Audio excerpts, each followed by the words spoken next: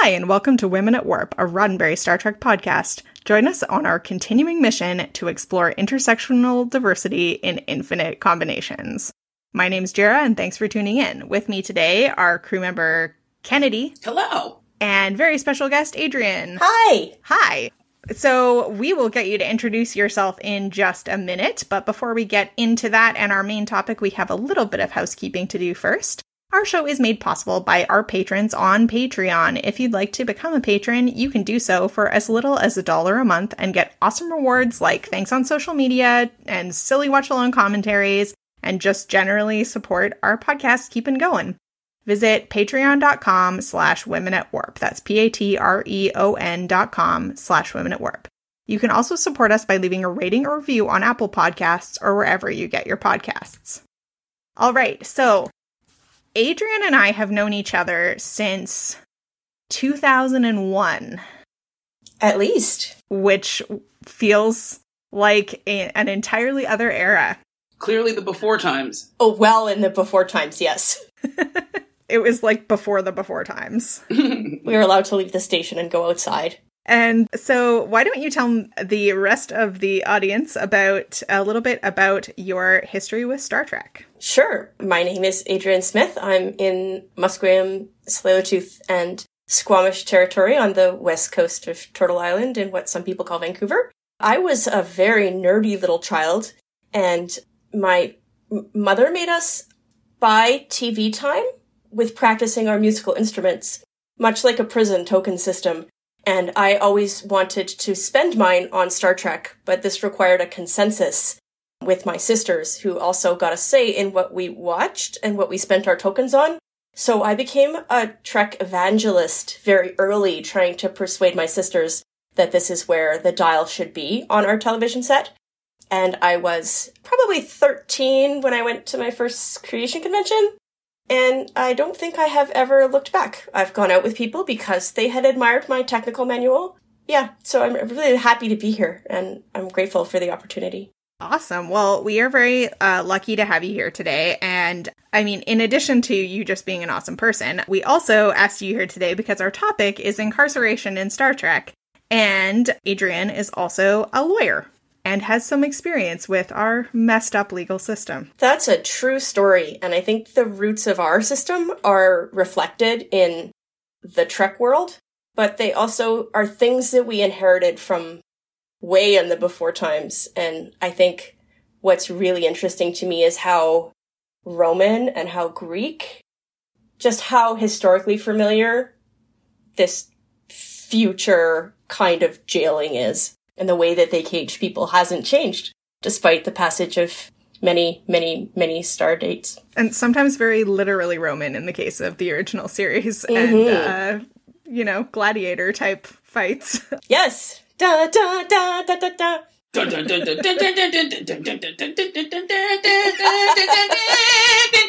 Exactly. Yes. Someone please hire us to do the soundtrack for the next series. Hire us, period. How about that? Put me on the payroll. Let's get it. So before we get started, are there any concepts or terminology we need to clarify? The only thing I wanted to say particularly was that the outline is already really, really long for your benefit, listeners. So I'm not including like any mention of the legal system at all. And the other thing that I didn't include in the outline are like metaphorical incarceration, like people being incarcerated by a lack of choice, because that would be an entire other massive, massive topic. I was talking to a friend who brought up like arranged marriage episodes and things like that. So we're talking about like literal incarceration as a form of, in the show, punishment and rehabilitation of people who have been deemed to have committed crimes. It's going to be hard for me to focus there because I'm thinking about the whole Trek universe as reflection of many, many kinds of imprisonment. And the first one of those is the Greek one, which is ostracizing, when they just send you away. And I think all of Voyager happens in this, like, pushed out of your home. Deep Space Nine as an outpost is very much an ostracized space. and this forced isolation of anybody being kind of alone. There's clear imprisonment, and I think that's what mostly we're going to talk about today, and that's being held somewhere against your will. But the torture that we see from everybody, really, the Federation's not innocent in this. Mm-hmm. The torture and the unpredictability of that torture, and think about how just having Q on your ship takes all the predictable rules out of play as a kind of imprisonment. I think also the automatism and the body horror that we see in Borgs, the lot of psych and physical torture and limitation, but also the forced combat that we see among gladiators, and ultimately threats of or actual death penalties, which is the ultimate sanction of the carceral system. Mm-hmm. Yeah, well, that totally makes sense. And of course, if we, divert from the sort of central examples, no problem with that. And it also does make sense because, when you're looking at a lot of kind of basic sociological theory about prisons, kind of a central concept is the idea that the function isn't actually the, presumed function, which is to like punish and or rehabilitate a quote unquote criminal, but it's to basically like undo the identity of people that are deemed to be different or unable to be controlled, and it's about like a system of control on bodies or individuals or identities that don't fit into like mainstream norms. So if you take your, but look back at your sociological undergrad, Foucault and those folks, that's kind of a central idea. So, by that respect, like the idea of like a physical prison is not drastically different from some of the aims of some of those other forms of punishment, except for that it's more like explicitly controlling and outside of the like public spectacle. Yeah, and I think that's an interesting point because in Canadian law, we have a principle called proportionality, which means the punishment fits the crime. And I think for dramatic purposes in the Trek universe, a lot of the episodes we're going to talk about seem so vastly disproportionate to the crime that's happened. Like when Wesley treads on new plants, this is forbidden. And I think they're going to kill him for it.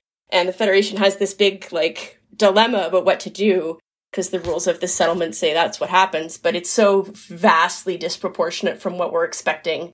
And the way that they set up villains in this universe by making them respond in a disproportionate way to alleged or actual crimes is part of how we know who the villains are. Mm-hmm. But I think that's too tempting. I mean, the Federation is far from blameless in this. Yeah, for sure. Should we start by talking about like some of the more memorable alien prisons? Yes, please. I think you make a very good point that there's actually a lot of times when the Federation explicitly says like, oh, like how barbaric this is. We don't do this kind of thing. So we'll come back to what they do. But looking at some of the more memorable alien punishments that we see meted out on our heroes throughout the Trek franchise, did you have one that you wanted to start with, Adrian? Well, yeah, the Jem'Hadar Fight Club is one of my favorites. Oh, yeah. When it's particularly Klingons who are good at fighting in this pit, and people are compelled to fight to nearly the death. And I think the Romanness of that is inescapable. Mm-hmm. It's interesting to me that they do it quietly in the depths of the prison and not in a public spectacle. But while watching this episode, I know it happens in a jail, and I know, like, English prisons stopped executing people outside the gates for spectacle. They moved them inside. So maybe this is one of the points of this Dominion prison.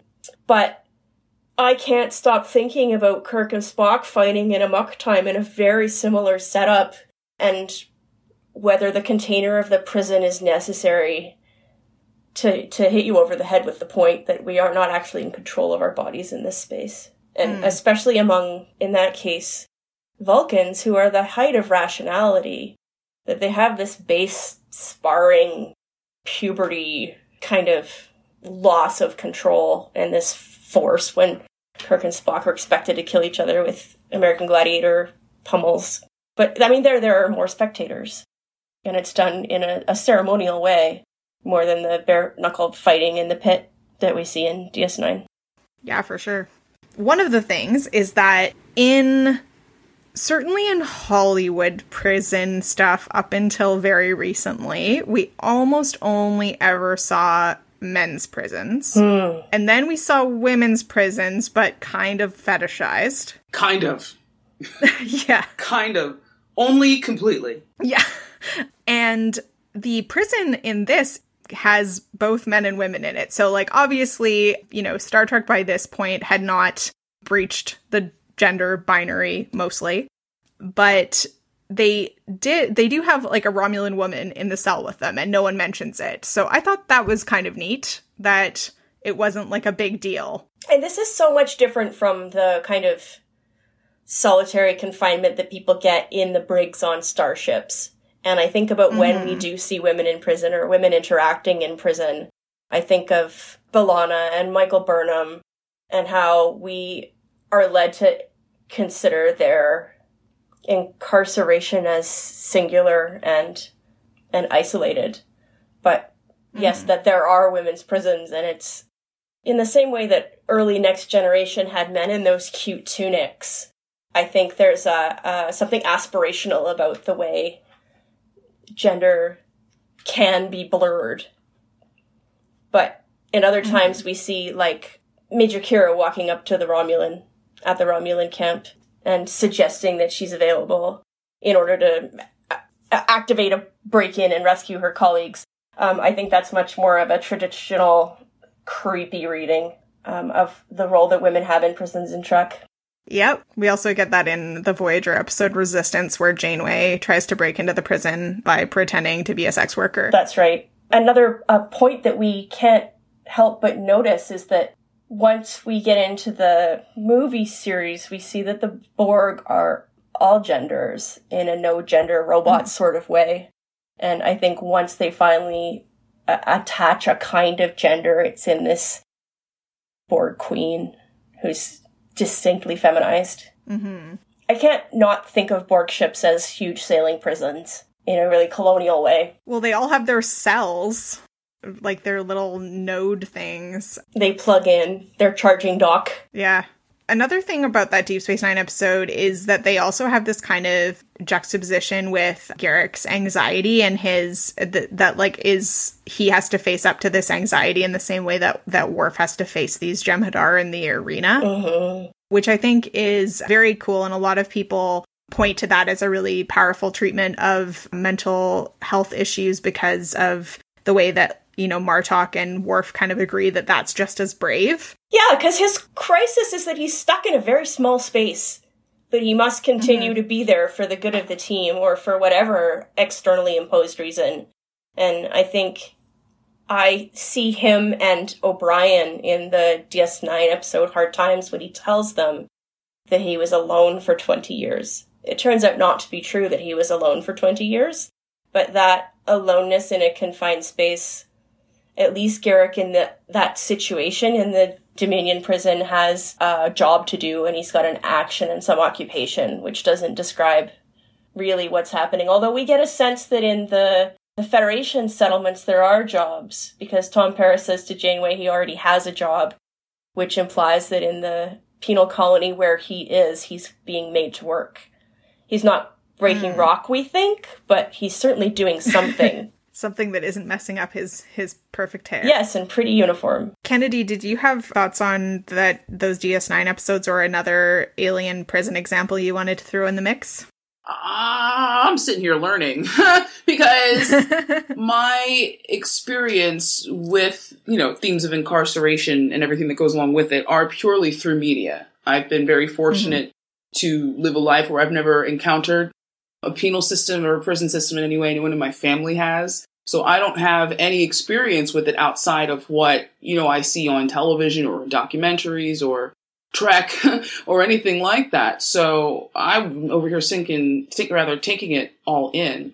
I do recall that episode Hard Time vaguely, not enough to remember, the particulars of the episode, but I remember seeing the episode and thinking, wow, that's wild, and not getting an opportunity to revisit it. But just the concept Yeah, this is the one when O'Brien is charged with espionage and the Grazi imprint a 20-year sentence into his memory that had happened only in his mind. And then they let him go. And he goes back to the station and he's absolutely broken. He's been starved for a lot of that time. And then we learn later that he murdered his cellmate and has to live with this. And it's all happened just with an implant. In the same way that I think the role of false memory in the Trek universe is something that we should talk about for a whole other episode. Yeah, absolutely. Because there's so many episodes where that comes into play. Parasites infecting Vulcans and making them think things happened that didn't happen. The game making everybody stoned. Yeah. Yeah. Troy thinking Riker's trying to have sex with her, but it's some creepy alien telepath.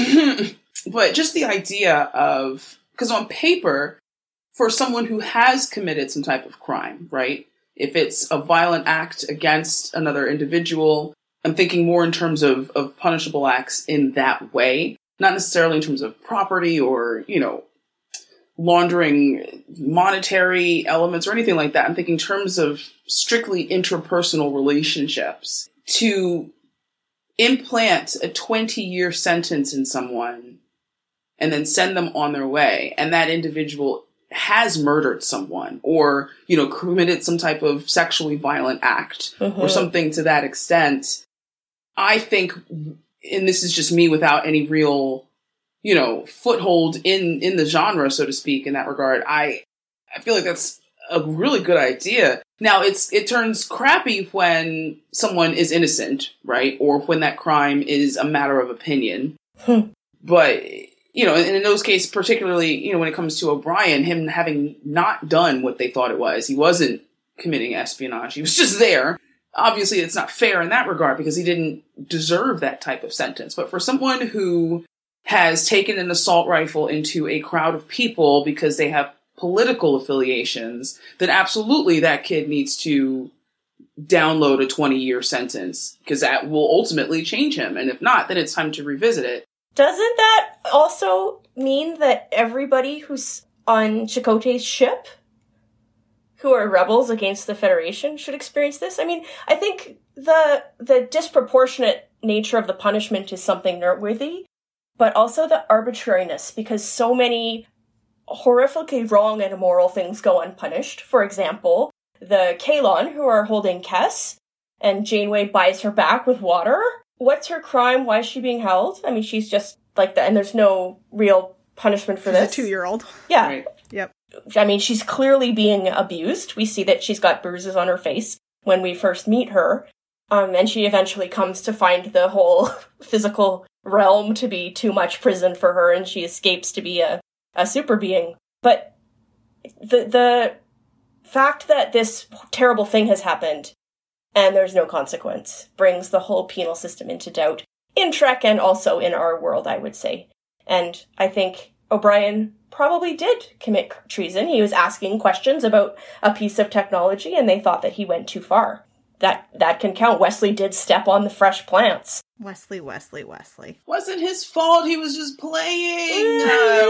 Wesley never got a chance to be a child. Like the one chance he gets to run around with people his own age, he somehow commits some type of crime and is now an international incident. It's like, poor Wesley. I'm an advocate for Wesley. I know that's a whole other... Fair. It's a whole other ball of wax. Oh, yeah. No, I'm just kidding. But he did something. But I think that a couple things that the episode Hard Time does really well is, first of all, we talk a lot about how Star Trek doesn't do a good job talking about trauma and recovery because up until recently, everything had to be resolved in the episode. The reason this works is because, 20 years passes in an instant, so you don't, even though it is kind of more or less resolved in the episode, you do see, the fallout of this trauma and the way that Miles's crewmates help him and, try to make sure that he's taking care of his mental health. You see the effect on his family relationships. So I think it works really well from that perspective. And I also think it does a good job of questioning the idea about whether severe punishments do result in rehabilitation, because that's kind of this underlying assumption in a lot of our system today is that the person will hopefully not do it again once they get out. But in fact, he's become worse because he's undergone this horrible trauma and isolation and basically like starvation and such. And even though it's in his head, the impact is very real, and no one ever says, well, it didn't really happen, just forget about it. Like, everyone takes that as very fair. I think that's an interesting contrast to the way Next Generation deals with Picard's trauma. First of all, after he's really interrogated and tortured at length by Romulans, but also after the Borg. You mean the Cardassians? Sorry, the Cardassians, yes. And then after he's tortured and implanted by the Borg, and he's got this, like, clear bleeding trauma with him. It's somewhat inconvincing because it goes away when he needs to do stuff, but I think we see that outside of the realm of, I mean, he's a prisoner of war in both of those cases. He's captured because of who he is, and the underlying crime is just his existing, which I think is interesting in establishing how arbitrary a lot of this punishment or trauma or torture is, again, in the Trek universe, but also in ours.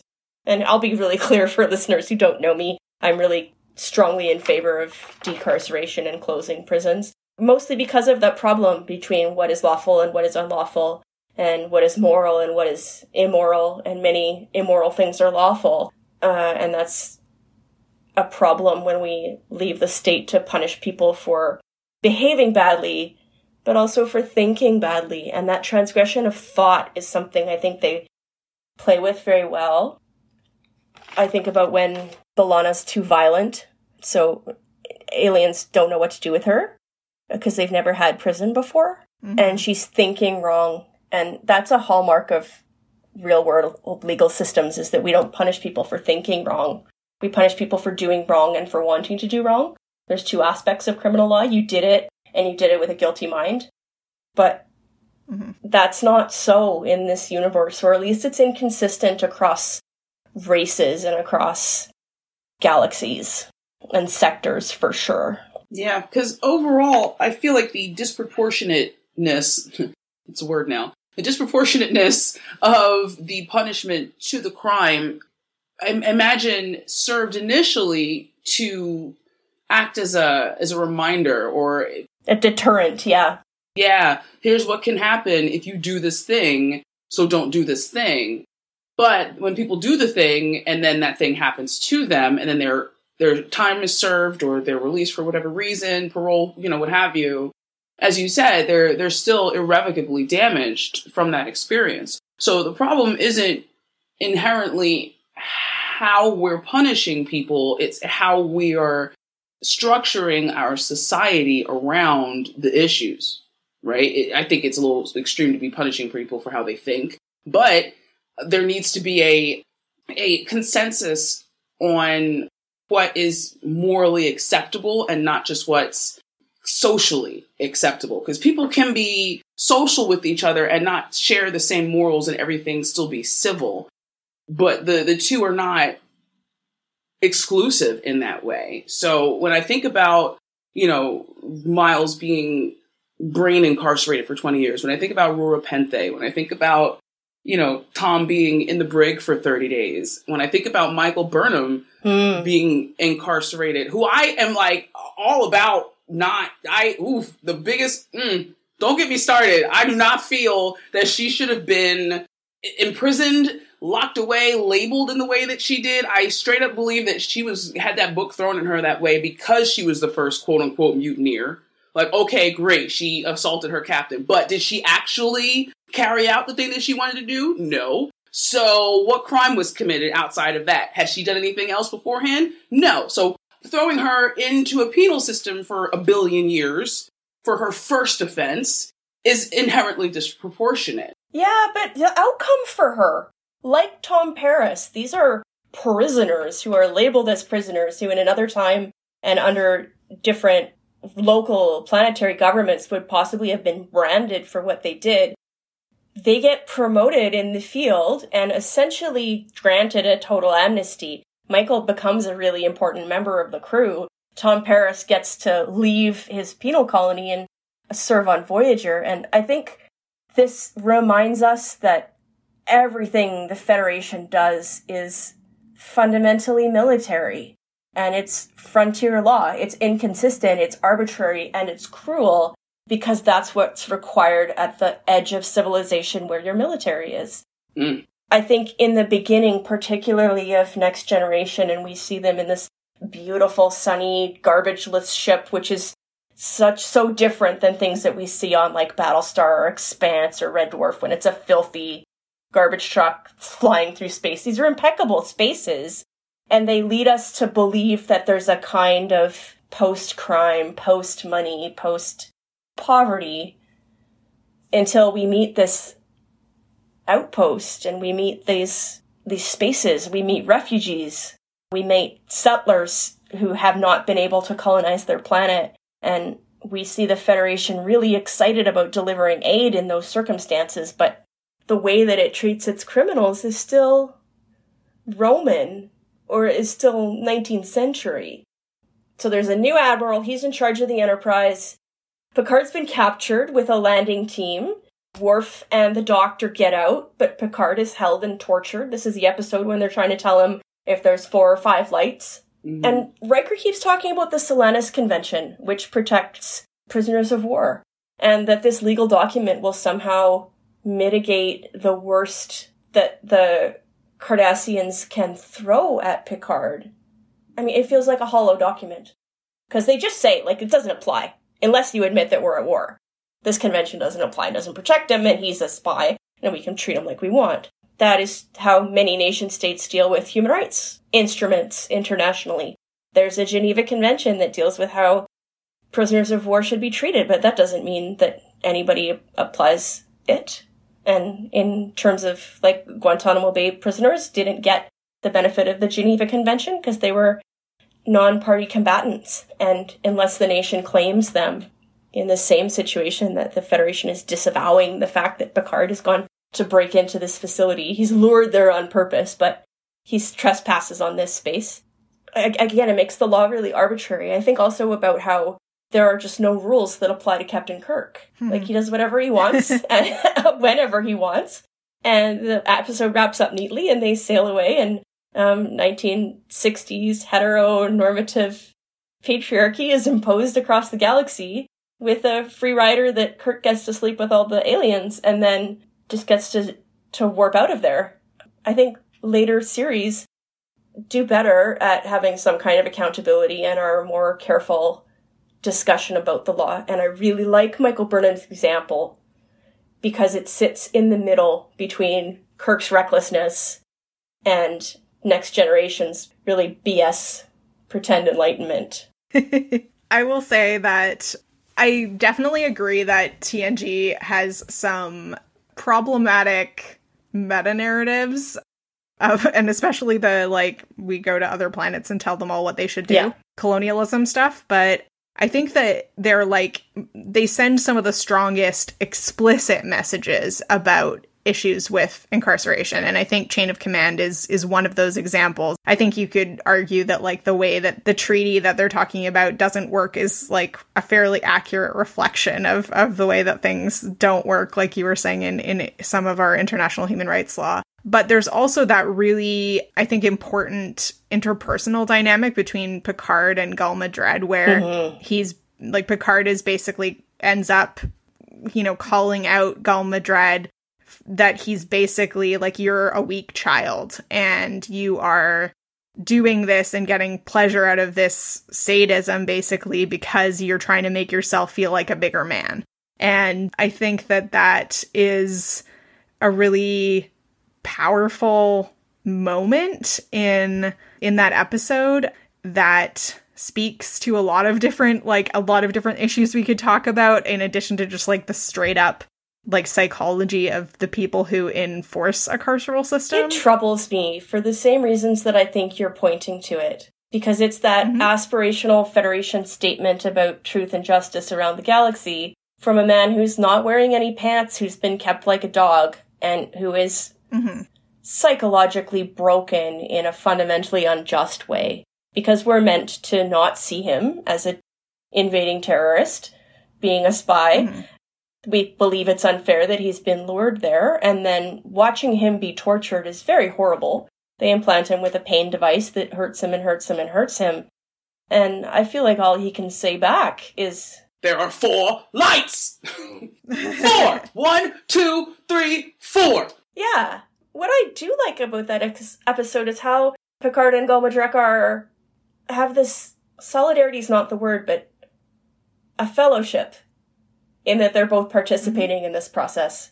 And they have some quite pleasant conversations when he's not being tortured, which really get to the point, which is how he comes to hear that his torture has also been suffering and has suffered in similar ways and has learned to fight and be fierce. And I think that rejection of violent bullying masculinity is something the Federation tells itself that it does, but it doesn't always do that. Yeah, I think that's fair, but I think that, like, the fact that there are those messages there is valuable because it gives something to build on. And, like, a point that you can raise about, like, hey, this wasn't consistent. Yeah. But it's also, and this is from a very selfish point of view, as much as I love Picard and, you know, obviously he didn't deserve to be tortured in that way and, you know, forever 4 lights.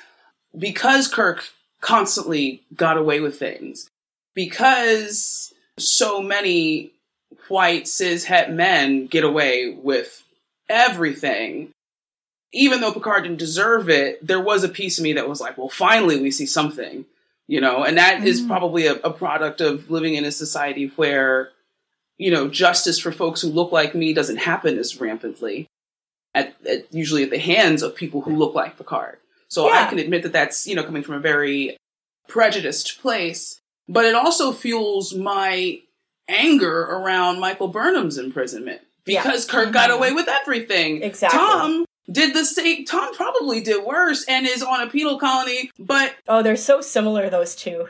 And I'm just like, how is it that these 2 white men get to do bad things, get a slap on the wrist, and keep it pushing? They both got demoted, you know, they did their time, and then, you know, got back to business.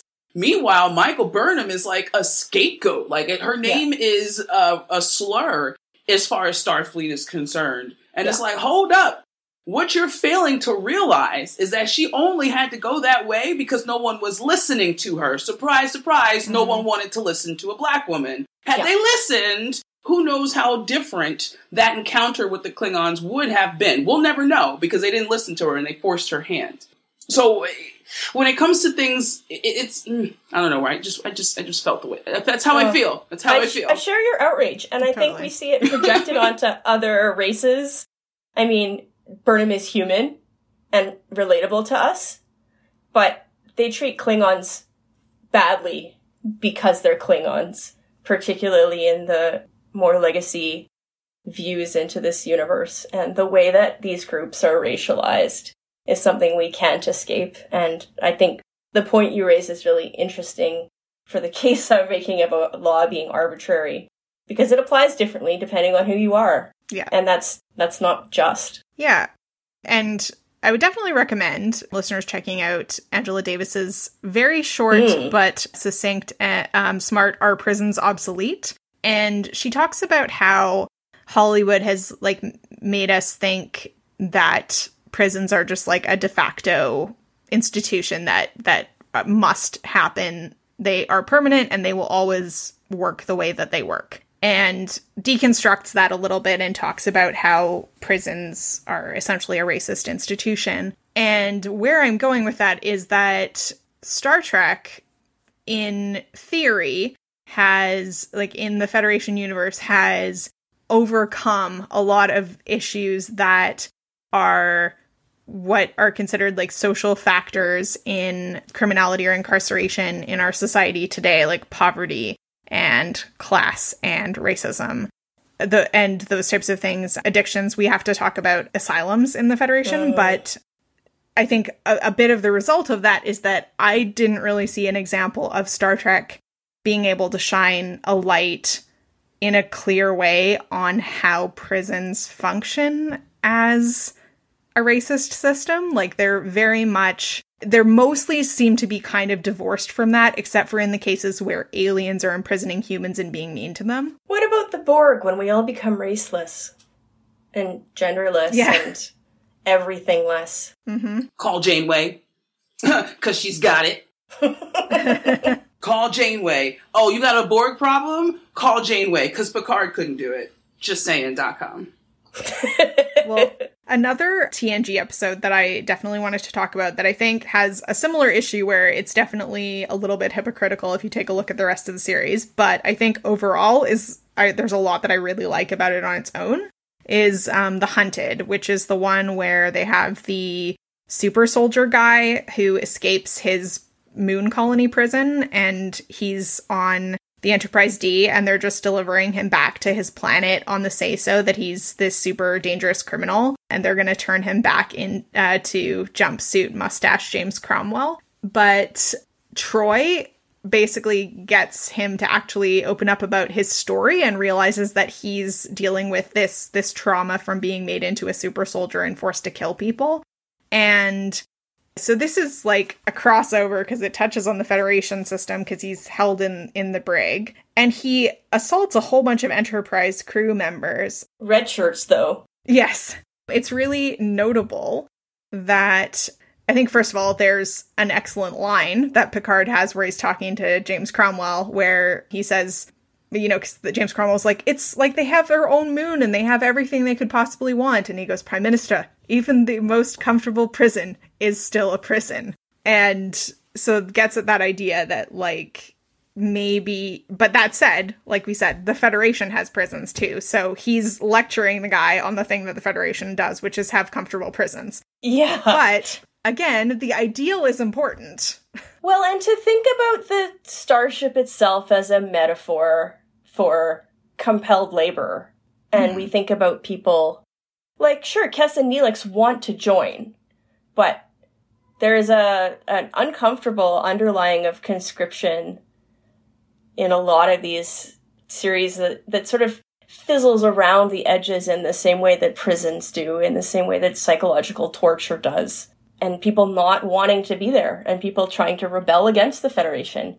We don't get very often to hear from them, and I think the first place it happens is when we start to meet Chakotay in the beginning and his crew, and you're like, oh, yeah, you're not down with the Federation at all. But their likability helps us to see their cause, and to see the fact that they would surely be imprisoned were they to magically blast home to Earth tomorrow. To feel very unjust. Mm-hmm. Well, and Voyager, I mean, they end up having people there that clearly, like, there's some, like, the people we meet in The Good Shepherd, that if they had been in the Alpha Quadrant, 100% would have transferred elsewhere or quit Starfleet, maybe. Yeah. But they don't have those options. So there's definitely a lot more of a sense of, like, people compulsorily being there than, like, for example, I think Deep Space Nine has maybe the least of that, because you see people pursuing other options. And it's less military. Even though it's a Cardassian station, and we see these visual cues of its militarism whenever we look around. Mm-hmm. We also, in places like Miles and Keiko's quarters, where things are decorated in a vernacular way, I was wondering how they could make space more isolated and more of a final frontier before Voyager. And then that they send this woman who, I mean, her dog is having puppies, for heaven's sake. And then she's gone for years, maybe forever, with only the hope of these random wormholes, which are, I think, also metaphors for ways we could get out of the law. Just a Kirk-shaped wormhole that would be generally available to mute the law for people. That's awesome. But just back to The Hunted for a minute. I think it gets at that idea about how, like, a militaristic culture can mess you up and can actually create these problems that you're supposedly trying to solve. So as much as it is a little bit of a double standard, it is still kind of a neat example in the Trek canon. And then Picard just, like, helps these dudes carry out an armed rebellion to get the society to take them back. But, like, basically they just keep being like, well, you made this problem and you didn't even try to help them. So there's like a bit of a kind of, like, allegory just connected with, like, treatment of veterans. But it is, anyway, I like that episode as an example that even though the Federation isn't totally living the ideas it's preaching in that episode, I like what they're saying. Yeah, I like that moment, like I like the moment when Q shows Picard that the Federation had a time when it controlled its soldiers with drugs, and Q is there wearing heavy armor. We like to think about the Kaelon and the Cardassians, and before them, the Romulans and the Klingons, as hyper-military, and that the Federation is some sort of non-military civil source and civil government, when it's not. The orders come from admirals. They don't come from counselors. And I don't know. The Federation's hypocrisy is really bothering me when we think about prison. I think that was the point. I mean, the Federation and Starfleet in itself is totally hypocritical. Like, boldly go where no one has gone before, but 90% of the planets they go to have got people on them. Yeah, and you can join as long as you conform to these standards, and you can go to Starfleet Academy, and you're from Mars, maybe. And it's all like the beating heart of the universe is San Francisco. Definitely. Well, shall we talk more about the Trek prison system? Yeah. And we talked a little bit about the brig, but I do want to get your thoughts on 30 days, the one where Tom is sentenced to 30 days of quote-unquote solitary confinement in the brig for helping lead an eco-terrorist rebellion, which is honestly the coolest that Paris has ever been. I feel like Paris and Harry Kim are constantly being imprisoned. I feel like it's such a common thread through that series. So let's start with the cell that Tom is in. He's by himself in a brightly lit cell. There's not a lot of stuff to play with. It's not like when Loki's in jail, when he's got stuff to do and books and things to throw around. He's just in this sterile, lighted cell. But it has a force field that will hurt him if he touches it. Like the way we imprison animals with electric fences. And partly that's so that we can see him and interact with him, and it makes for good show. But there could be a solid wall instead, you know? They could put him in a box. But they put him in a pretty box so that we forget he's in a box. And he's not chained to the wall or hoisted up anywhere uncomfortably. And the fact that he can't leave, therefore, seems so civil. Yeah, and like the beds look pretty uncomfortable, but let's be real, all the Star Trek beds look really uncomfortable. Those sheets never look fun either. Everything looks like some weird airport lounge that is really, I mean, maybe everything's climate controlled. Maybe it's a balmy 74 degrees just all the time, and all you need is this little chintzy sheet. I don't know. Yeah, and when Janeway wakes up to have a conversation, I forget where she is, but I know, they've sent a message through the wormhole, and there's a Romulan science ship on the other side, and in the middle of the night, she gets a call back from him, and she sits up and talks to him in her nightgown, which is like a really hot satin number, and not the, like, long sleeve, high neck thing that I would probably go to bed in if I was stuck in a distant universe. I think we see Picard wake up in his little satin shorts a couple of times. Troy's always wearing something satiny. Like, do you have cotton in this universe? No. Because it seems like it's going to be a poly blend, or you're a planetary settler and you're wearing burlap. Ugh, that's my idea of prison. And everybody's going to go with the pantsuit and the boots. Yeah. It's probably those uniforms.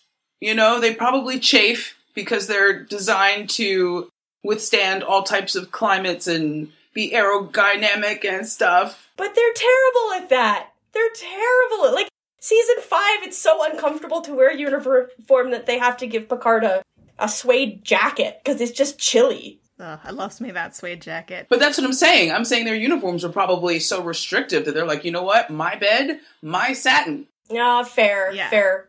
Replicate me a satin nightie with lace in a ballet pink, thank you, mid-thigh, appreciate you. Lots of cleave, let's go. It's just me in here. We're not going to wear the onesie with the uniform back length, because when I bend down to shoot the bad guys or take a soil sample, that's going to bite you. Yeah, Janeway was like, listen, you done stranded me away from a man, I can't see my dog. I'm going to wear satin. And if I got to talk to you at 3 a.m., guess what you get to see me in? Satin. Amazing. That actually, you know, maybe they just foresaw the pandemic and that by the 21st century, no one's going to care what they look like on video calls. Fair. Yeah, we're just all going to be in our pajamas. But another weird fashion that is connected to a brig issue is in, like, the TNG brig. we see they have, like, drawer sinks. Yeah. And because I was also wondering, I was like, are there toilets? Yeah, because, like, you think about, like, what is in a normal, like, standard, the North American cell. And how do you take the onesie off? Because they could, like, can you, like, make it partially opaque on the door so that the person can't see you using the bathroom? I doubt it. Mm-hmm. It was 5. It was Voyage Home. Spock, Bones, and Kirk were in the brig. Oh, yeah. And Spock said something wild, and Kirk was like, I need to sit down, and it was the brig, so there was no seating. He pushed a button in the wall, and the toilet popped out, and he sat on that. Oh, good memory. I just binged all of those last weekend. Nice. Well, I guess they weren't showing the toilet on TV, but that was definitely something I thought about, was just, like, basic hygiene. Well, like, comfort and, you know, like, ability to fulfill your basic needs. Mm-hmm. And the other thing that I find really weird, okay, so first of all, the very first episode of Star Trek is called The Cage, when they're in a cell that also has a transparent, like, glass wall, and the people are coming and looking at them like an exhibit, and it's all about how incredibly dehumanizing it is to be in that cage. So it is interesting that that comes back as, like, this is how we do also jails. Yes. But then, like, the fact that it's, like, you're sentenced to 30 days of solitary confinement, and we do see him interact with some people, although it's like, you know, when you get your meal and when you see the doctor and no one is actually supposed to talk to you unnecessarily.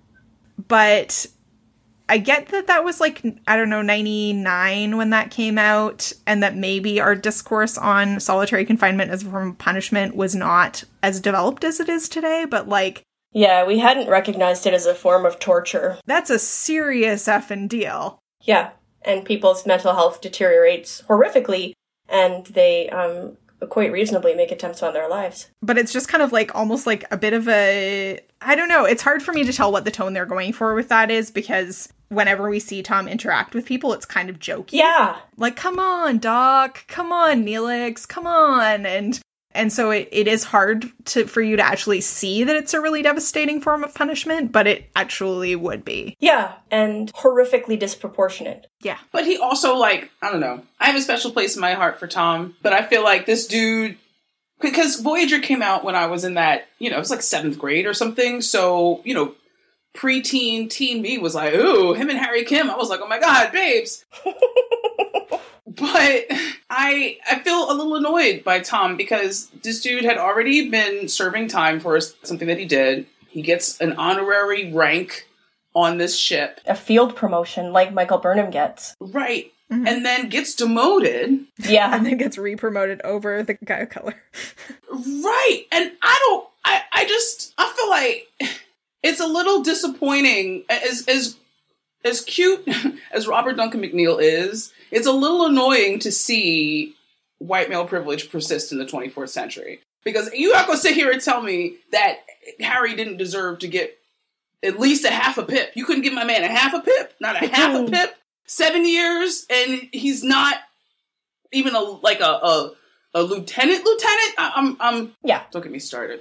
I guess I'm imagining, and this is not at all to make excuses for the universe or anything like that, but I'm supposing that they assumed that most crime at this point had been eradicated because people commit crimes out of necessity, right? If there's no more poverty, there's no more disease. No more sad crime, there's just bad crime. Right. Mm-hmm.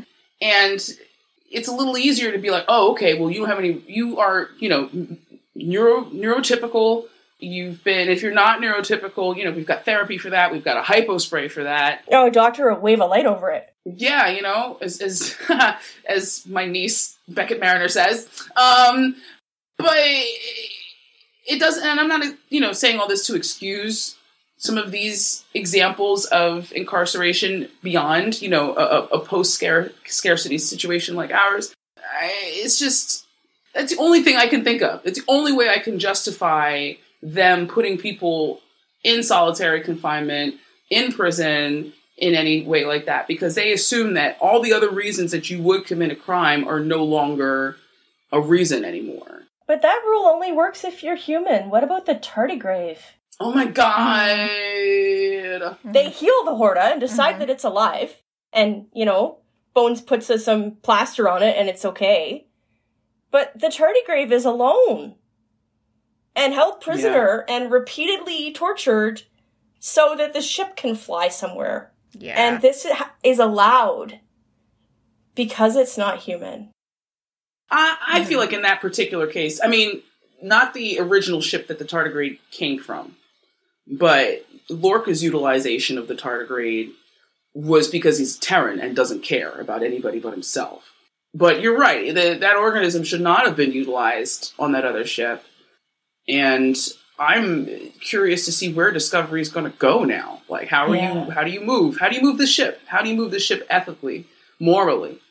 Looks like y'all gonna need another warp drive. So another thing that I think we need to talk about is asylums, which we see pretty much okay, there is an example in Deep Space Nine where we see like Bashir's genetically engineered compatriots who are considered like unable to function in society because one of them is like hypersexual and one of them doesn't talk a lot, so they get to be incarcerated. So that's I have many serious issues with that episode, but that is maybe a subject for another time. But I wanted to particularly talk about the ones in the original series. And also note that it's in the original series in Errand of Mercy when Kirk basically says to the Organians, like, oh, you don't want to, like, the Klingons are super barbaric because they're the ones that like torture their prisoners. In the Federation, we have these like lovely penal colonies. We have these super comfy prisons. But this is again an example where like probably like the stated values for the time period that the show came out were probably super ahead of its time. The idea that like you would try to be looking out for prisoners' rights, and then the idea that you would be treating people with severe mental health issues with some form of compassion, definitely like notable for its time. But I watched Dagger of the Mind and holy crap. Yeah.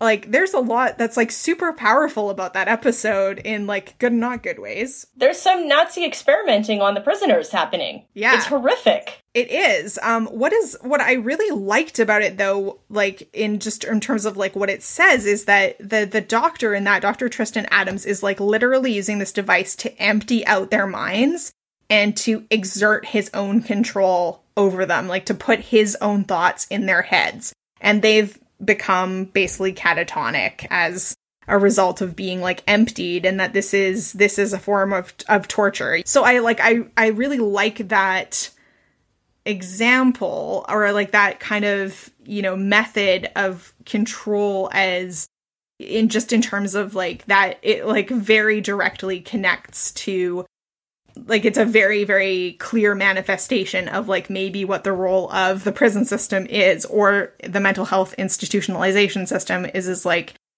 basically we need to erase who you were. And I think it's, like, obviously reflecting, like, lobotomization and other types of, like, electroshock therapy and other types of mental health treatments that were available at the time. Like, erase the deviance and replace it with this, like, norm idea of what a person should be, but it's like totally what like this cishet white guy thinks is what should be. Yeah, and in a context of double imprisonment, because he's messing with their minds and their memories and their identities, but they're also still stuck there. And we see lots of opportunities in the rest of the universe with all these other ships when they look at those things separately. But to see them so bold-faced, it feels Romulan.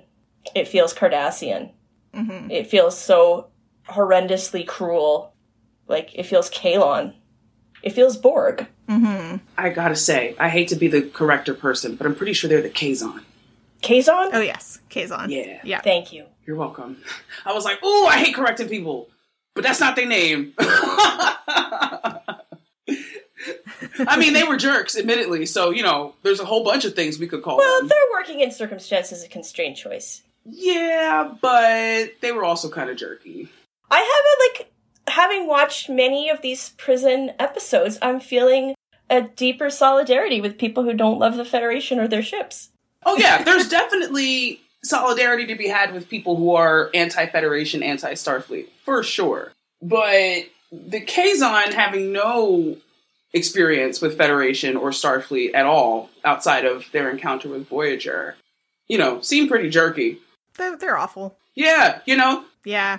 Jamie was like, okay, here's some water. I understand. That sucks that y'all don't have any water. Here's some water. In fact, here's a lot of water. Okay, bye. And they were like, nah, give me your ship. And we're like, but we just gave you what you needed. What do you mean? I need to go home. Yeah. So, what is one other thing you would like to talk about before we wrap things up? Free Michael Burnham. Yeah, I agree with that. I think Michael Burnham is like such a deep and profound encounter in a demonstrable and relatable way with the arbitrary and ferocious nature of Federation law.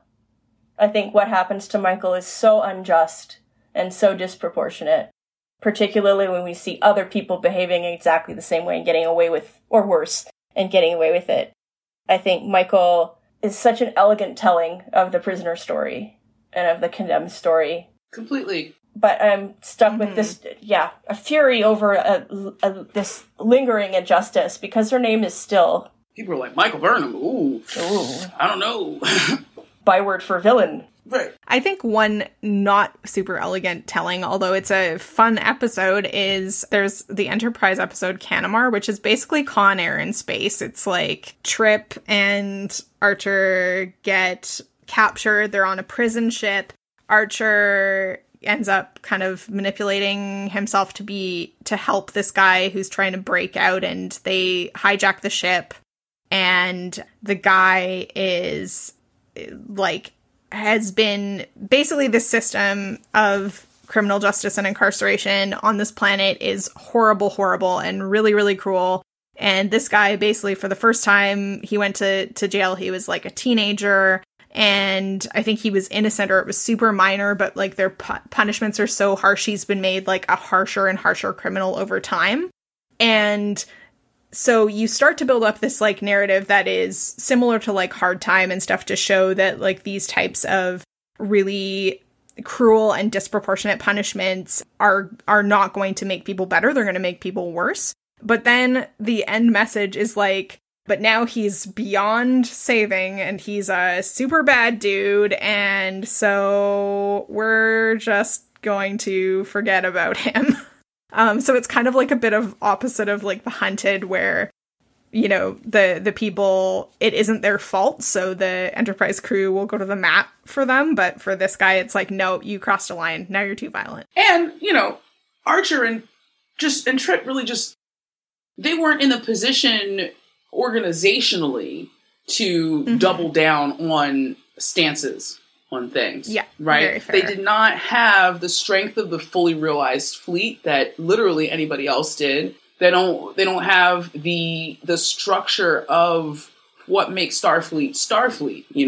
The overall arc of Enterprise is the development of the Federation and really honing what Starfleet is and what it means to us as a species. So I feel like Archer had a lot of situations where he had to kind of measure his losses and weigh situations like, okay, my ideals, my sense of ethics, my morals lead me towards one course of action, but I also have this crew that just got together, right? I have this ship that can't go faster than Warp 5. I don't have any friends out here. We are by ourselves.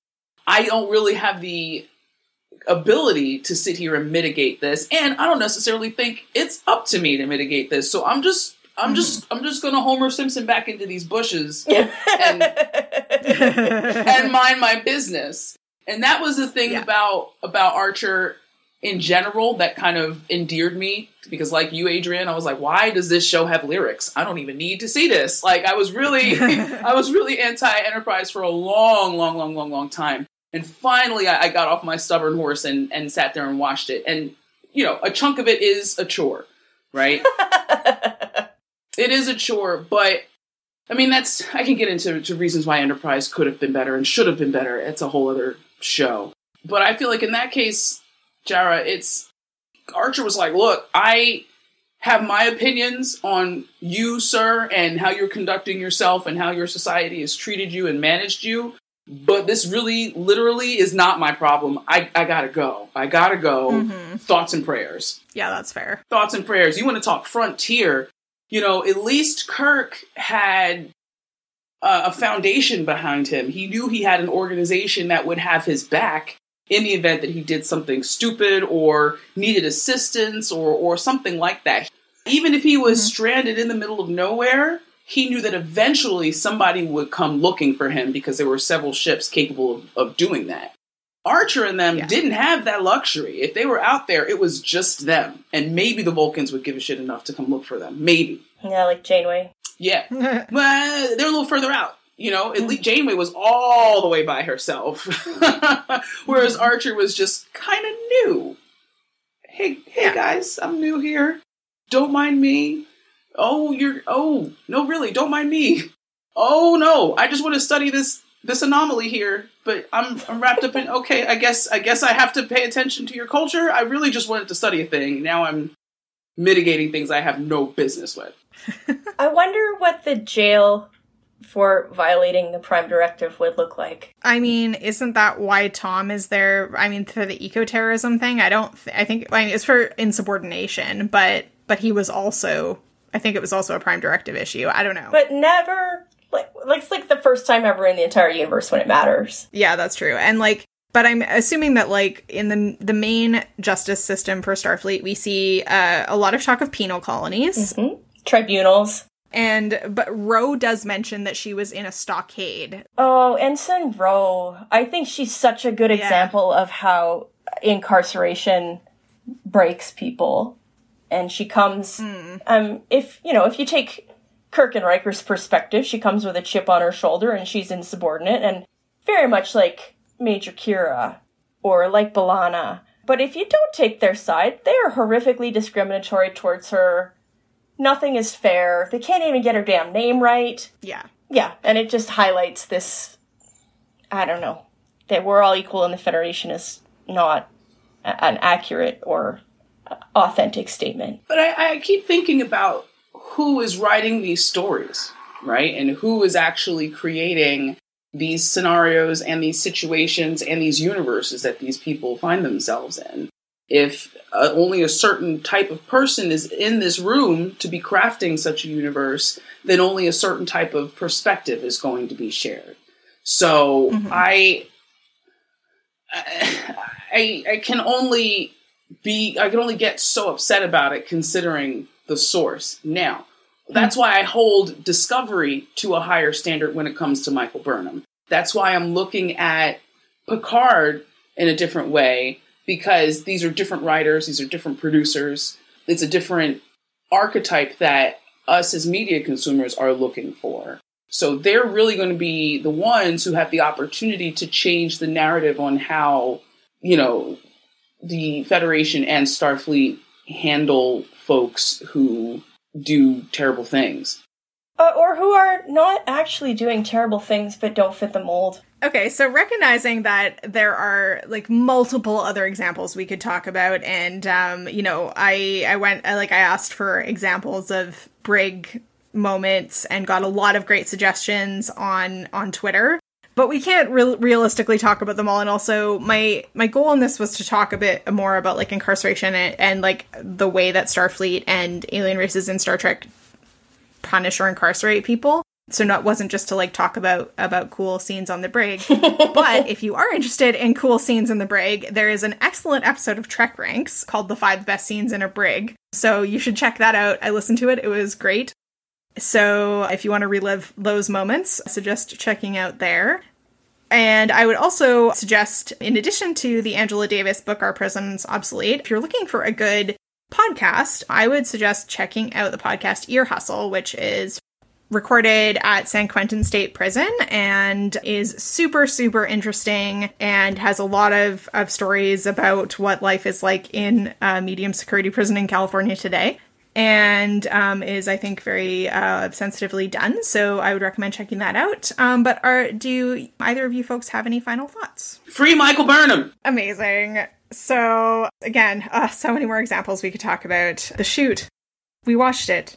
It's interesting. So many more examples. People should write to us on socials about what they think. Yeah, exactly. Yeah, write to us and let us know about these other things, and maybe we'll get your responses in a mailbag episode. But for now, Adrian, where can people find you elsewhere on the interwebs? Yes, people can find me on Twitter at VanAlias. There's some boring law things in there about doing law, but I'm particularly proud of a project I'm doing now called A Month of Sundays Movie Reviews, when I watch horribly bad films and then tell you about them. Amazing.